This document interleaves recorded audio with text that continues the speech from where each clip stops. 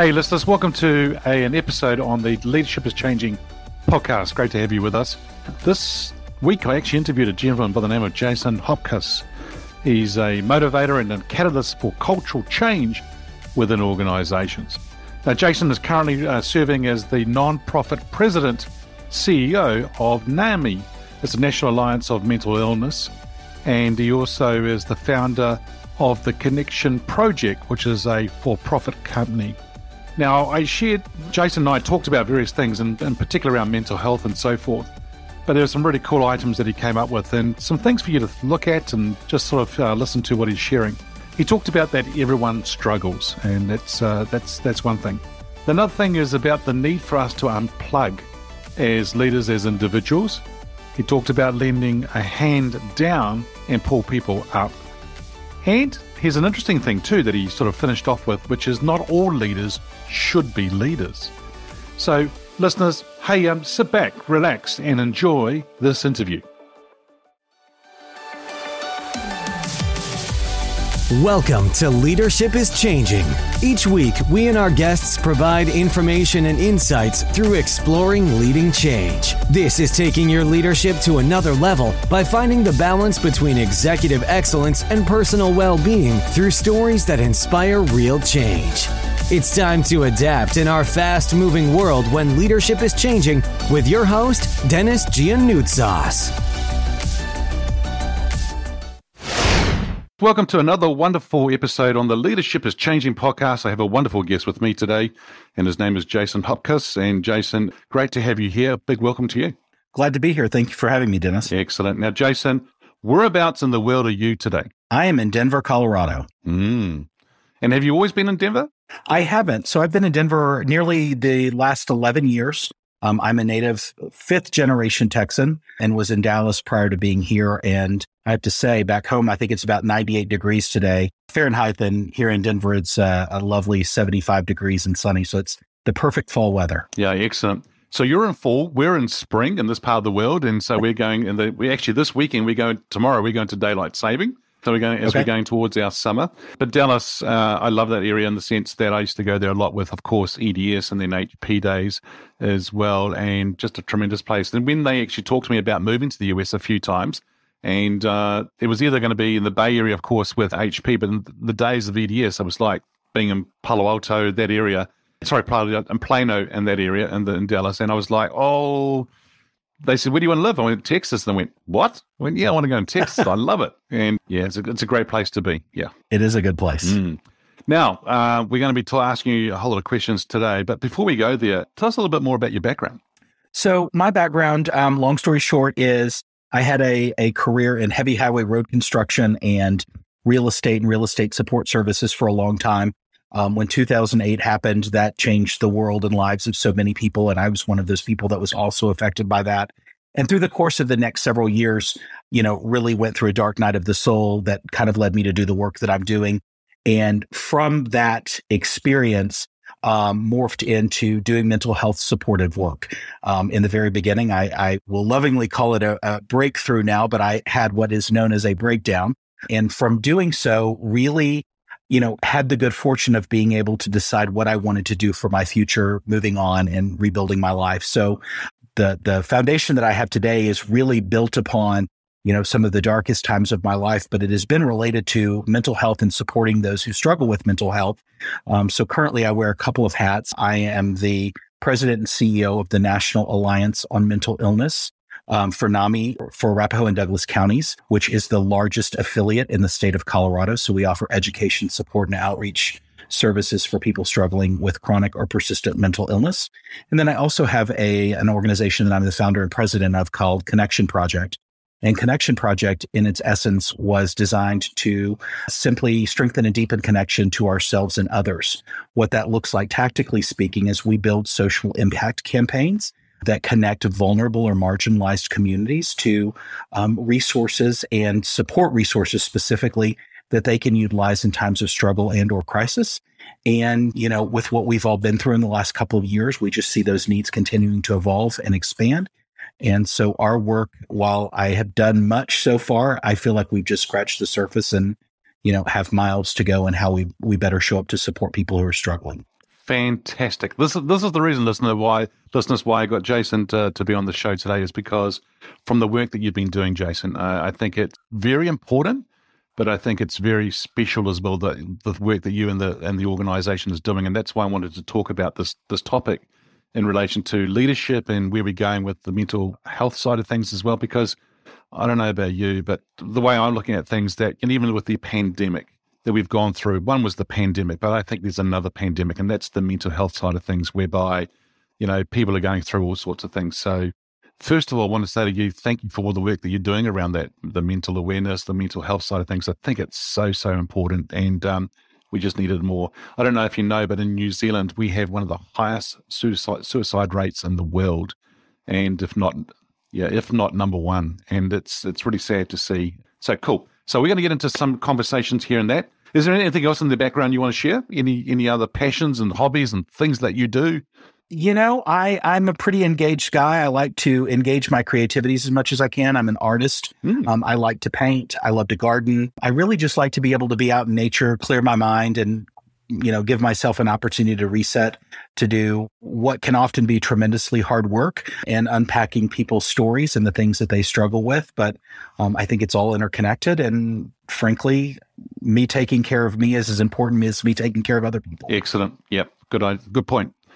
Now, Jason, how did you get into leadership? So, I guess in retrospect, I've always been in leadership in some capacity. I've always been an entrepreneur, you would say. I worked in a family road construction business for many years. And in that capacity, I oversaw the work in our subsidiary companies and always had quite a few direct reports under me.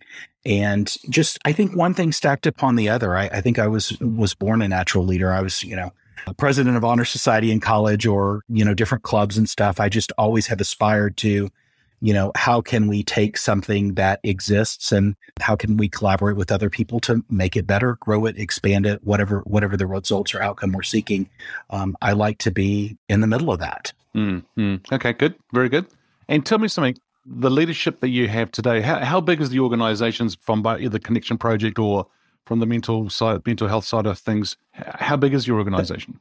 That's a great question. So NAMI specifically, like I said, I lead the largest affiliate in the state of Colorado. NAMI is a national organization and then has state representation in every state. But the actual work to support, the humans that are struggling actually happens at an affiliate level. So the counties that I lead are comprised of roughly 1 million people. Wow. So if you take the statistics of 1 in 4, if that's what you subscribe to, we have the reach and capacity to support, 250,000 people.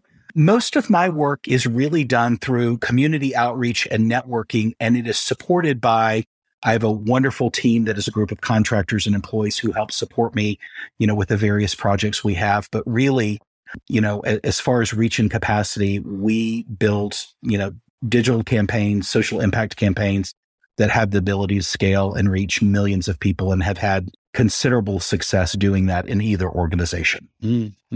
That 1 in 4 stats, is that stats that are in the US or is that around the world? That is what I know is US stats. I don't actually know what around the world stats are. That would be something good to look at. I venture to guess it's probably at least that, if not more so. That's really what's reported and what we know. Again, I think the pandemic really changed a lot of things. And with mental health specifically, what it did is it gave people an opportunity to talk about things that they're struggling with. And you'll notice I use that word struggle a lot. In fact, my Connection Project tagline is everyone struggles. And really, I have chosen that intentionally to get above the fray of just talking about mental health, because I think the fact of the matter is we all go through things in life, transitions, loss of a job, loss of a loved one, pet, relationship, you name it, that we maybe don't show up in the best way that we want to. And there are things that can be a setback for us. And I don't think they necessarily imply that you have a mental illness or have sustained poor mental health. But I think we have to change the lens of how we invite people to talk about things that they're going through. And frankly, the current system, at least here in the United States, always kind of begins and ends with scary, sad, and traumatic stories. And frankly, I think we can do better. I don't think we have to share, our most painful points of life from this sad, scary, traumatic place. It can just be an experience that we're going through, and we want to be able to have people and places to unpack that and heal from. So if leaders are feeling or going through things, because I think sometimes it sort of creeps up from behind and it doesn't sort of, you wake up one morning and go, ta-da, yeah, there's a mental health issue here or there's something going on for you. It sort of creeps up. And I think for a lot of people, they don't know where to go, what to do, or even to recognize it. Where do you think they should go? I mean, every country is going to be different. Of course, the listeners here are global, so they're going to be different organizations within their countries and that. But is there any, things that they should be aware of or they should be looking out for themselves or even for their employees as well? Yeah, I think that's a great question. And there's a couple of things that I look at there. The reality is, for most people, when you start talking about mental health, the blinds come down for many people. So until it hits your home, you don't really know what the resources are. And I don't think it's something that people just seek out to learn about just because. I can use my own personal experience as an example. I mean, I'm educated, successful, resourced, supportive family, and when I went through my dark night of the soul, I literally had no idea about where to begin. And it was actually my mom doing some research and finding NAMI, and she and my dad did a course to support family members and loved ones. And then I joined a support group and then sort of moved up to now being the president and CEO in that organization over the last decade. I think the internet is a wonderful resource or place to start, but I think it begins with first recognizing you are not alone. I think so many of us, especially as leaders or entrepreneurs, we ascend in our careers and we think that, gosh, it's kind of the world against us. And from that perspective, you can really put yourself into a trap of recognizing that there are other people right where you are who absolutely will understand what you're going through. So, if you can get past the reality that you're not alone and you can, open the door and even attempt to look for some help to support yourselves, I think that's a starting point. What I will say that I know is nothing that we are ashamed of can live in the light. And, a lot of times I think from that we are alone perspective, many people suffer far longer than they have to just because they're unwilling to crack the door and take a look. So, that's kind of first step. Second step, finding resources. I think it's important to look at what are the specific resources that are available to you and to have an open mind around what are the steps you're willing to take. I mean, traditional mental health systems assume that you might see a therapist, that you might take meds, and if God forbid something's bad enough, you might be in a treatment facility. I don't think everybody starts there. I don't think most people end up there after steps 2 or 3 usually, but I think you have to have an open mind about what are you willing to do. From my perspective, in some of the darkest times, I think things that we can start with, getting 15 minutes of sun on your head, taking a walk around the block. Are you getting enough sleep? Are you drinking enough water? Have you taken a chance to write down 3 things that you're grateful for? Because even in our darkest moments, we can find things to be grateful for. Those to me are kind of the self-empowerment tools that become the foundation for taking the next right steps to support yourself if you really, need some additional interventions. Yeah, wonderful that you're sharing those about the self-empowerment tools. Listeners, going out, and we talked about in other episodes as well, it's really important that we do take breaks throughout the day. And especially if we're working from home, I think, Jason, a lot of people are just stuck at their desk and they're on their screen all the time. Get out of there, go for a walk for 15 minutes and get the sun on you, because that vitamin D is going to really help. The sun's going to really help. Sleep is a big one. It's huge. And we've just gone through over the last 48 hours, so having to get up early to take someone to the airport, 4 a.m. in the morning. Then we didn't sleep really all day. And then that night we were going to go to bed. And then we've had we ended up in an A&E accident emergency because of something that happened. And so we didn't get sleep till 9 a.m. the next morning, right? We were in there waiting for 8 hours. But you could tell from the lack of sleep, we were just not right. And it was just fuzzy. And whenever I'm like that, I just know I need to have a big sleep.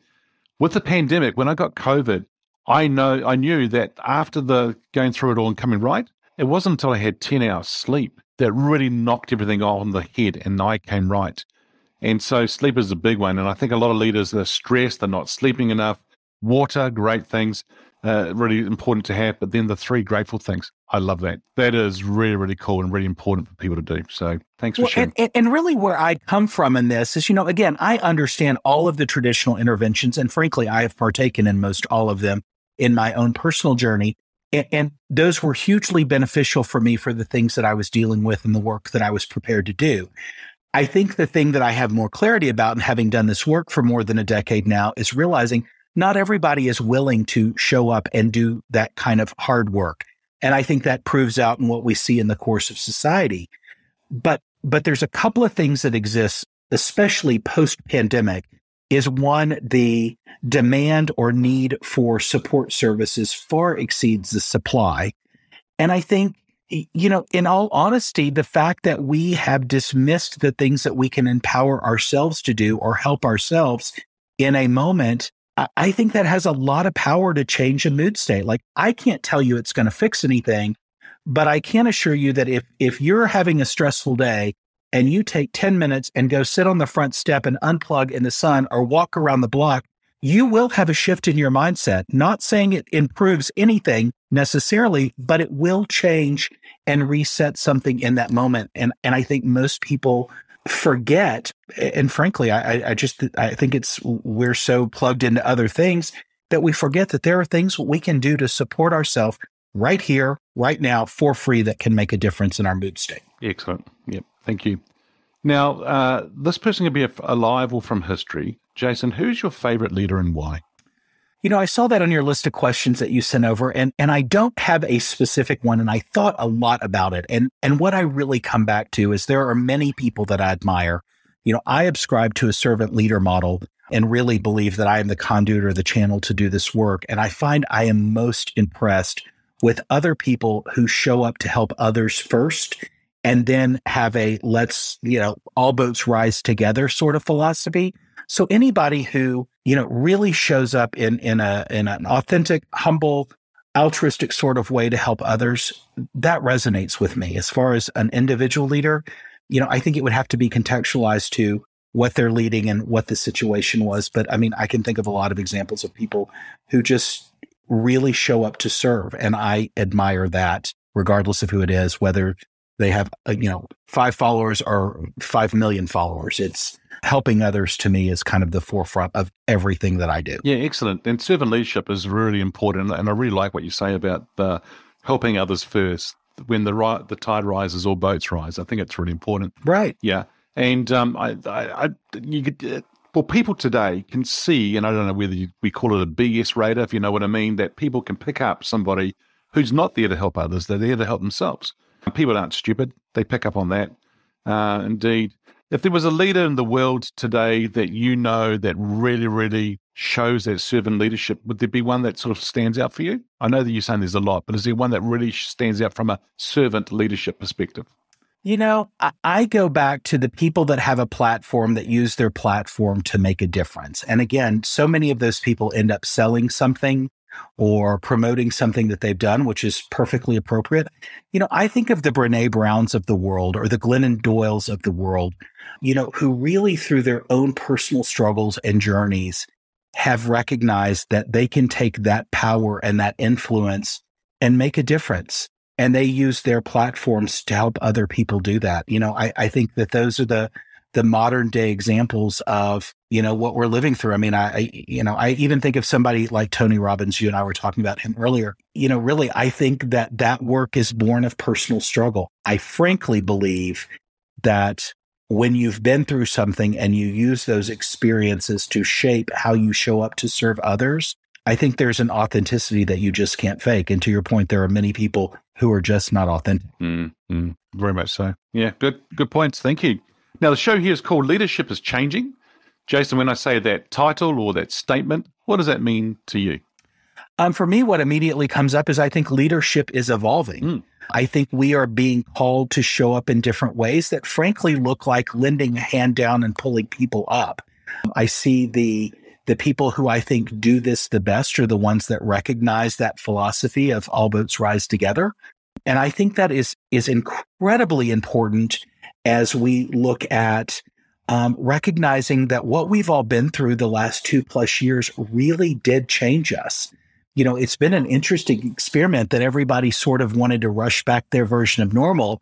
And frankly, if that was the goal, I think we failed as an experiment, because what we were doing as normal before, I don't think was sustainable. I think for leadership to change really looks like, how do we integrate the perspective of humanity with the experiences that we've all been through collectively to evolve? Yeah, it's amazing, isn't it? Really amazing. And the pandemic is almost like giving us a wake-up call. It said, hey, stop doing that. Stop. Where are you going? And actually probably is a good segue into my next question here, because I think that life, when, as you said before, the normal side of things, very fast, and it's getting faster and faster all the time. And it's almost like we're allowing it to happen, but then it's just going for it. So technology, data, business, social, all of that is just happening faster and faster. And I don't know whether we've got the coping mechanisms to handle it. What makes a leader successful today in a fast-paced, ever-changing world? Well, I think to your point, I don't think that we as humans can adapt as quickly as the technology is happening. I think we want to. I think we're bought into the experiment and we're all on the hamster wheel. But as far as leadership and really navigating those waters from that perspective, I think you have to be able to bring it back into human scale. You have to make it relatable. You have to make it something that people can see themselves in the project, see themselves in the experiment, and see themselves as a contributor to the bigger picture.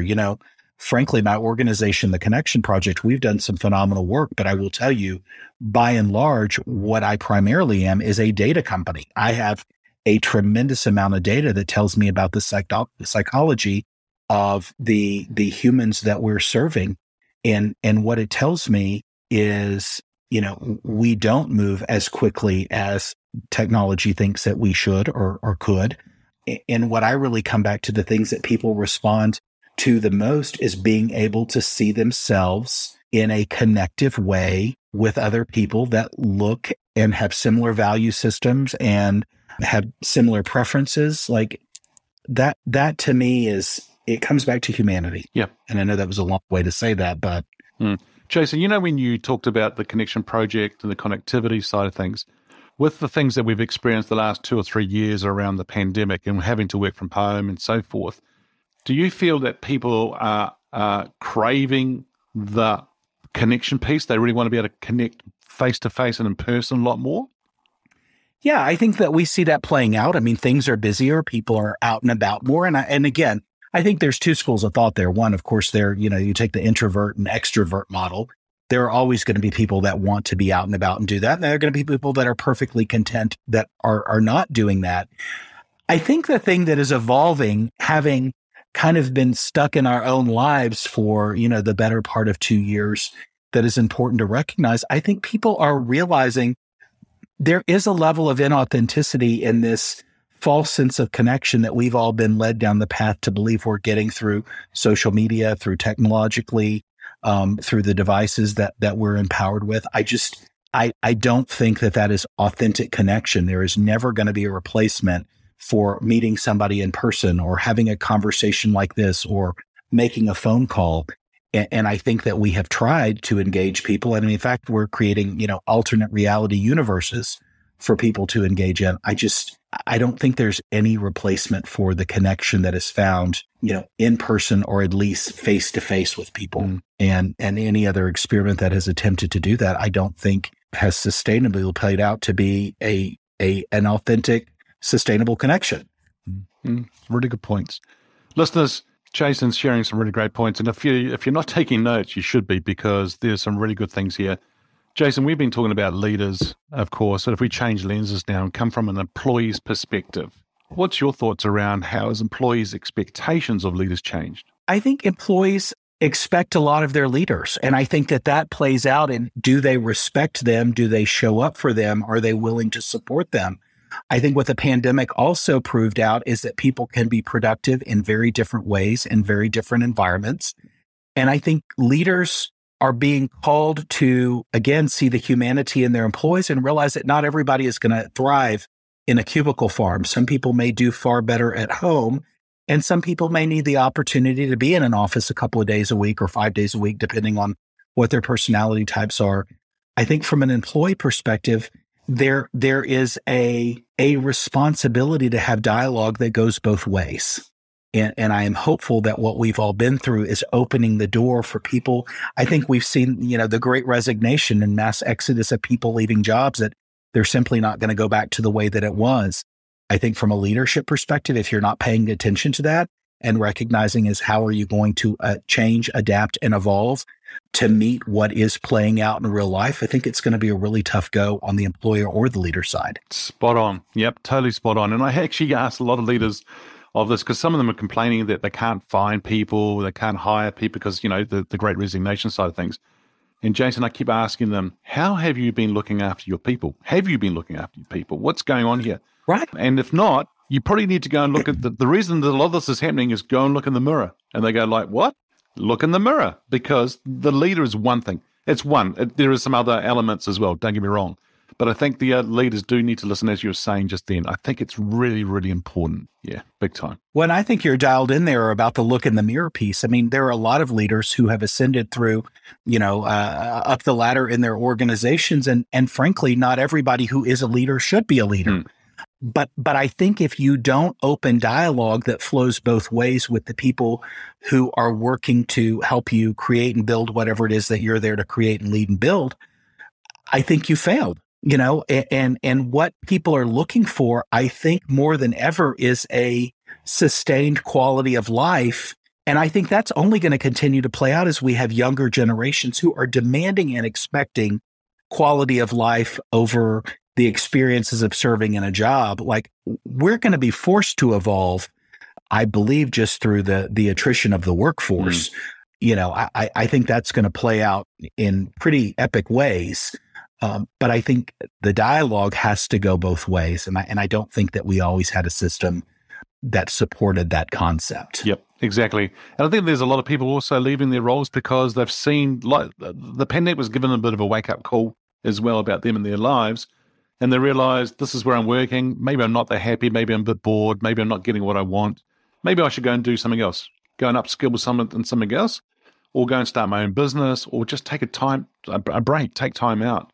And so people are coming from all different perspectives and all different things that they're wanting to do in relation to themselves. Sure. Now, Jason, question here, and it's about the future. And if we get the crystal ball out and we start thinking about the future and all that, where do you see leaders being in 5 years?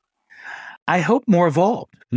I hope recognizing that the people that they are leading are there to support them, and together they can all shine. Again, goes back to that flow of information both ways. And I always find myself in the organizations that I go into and work in as a consultant, or clients that I support, or campaigns that we built.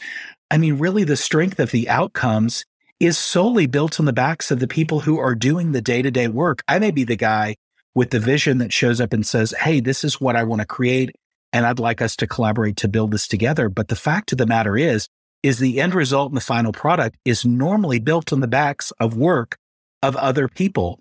And I think being steadfastly aware of that perspective, that there is no I in team and it takes a village, not to be too cliche here, is really important as we continue to evolve. Because frankly, I think, again, what the pandemic showed us is that people recognize that they have options and they don't have to stay in jobs that they don't love.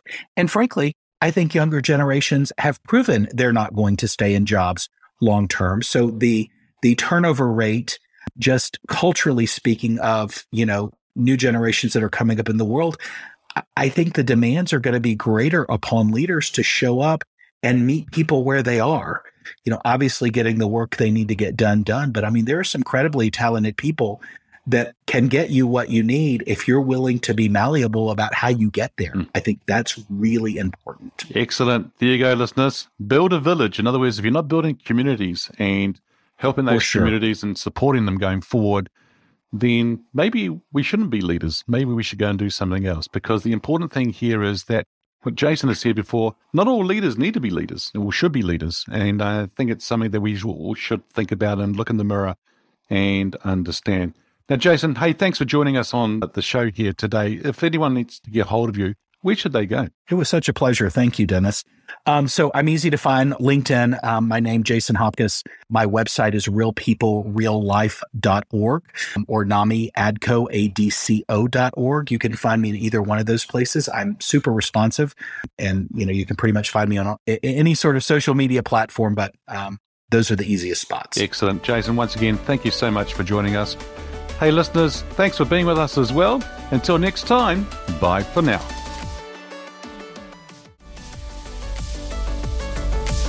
Thank you for listening to this episode of Leadership is Changing with your host, Dennis Giannoutsas. Each week, we and our guests provide information and insights through exploring leading change, inspiring executives and leaders to adapt and lead a bigger game in a fast-moving world.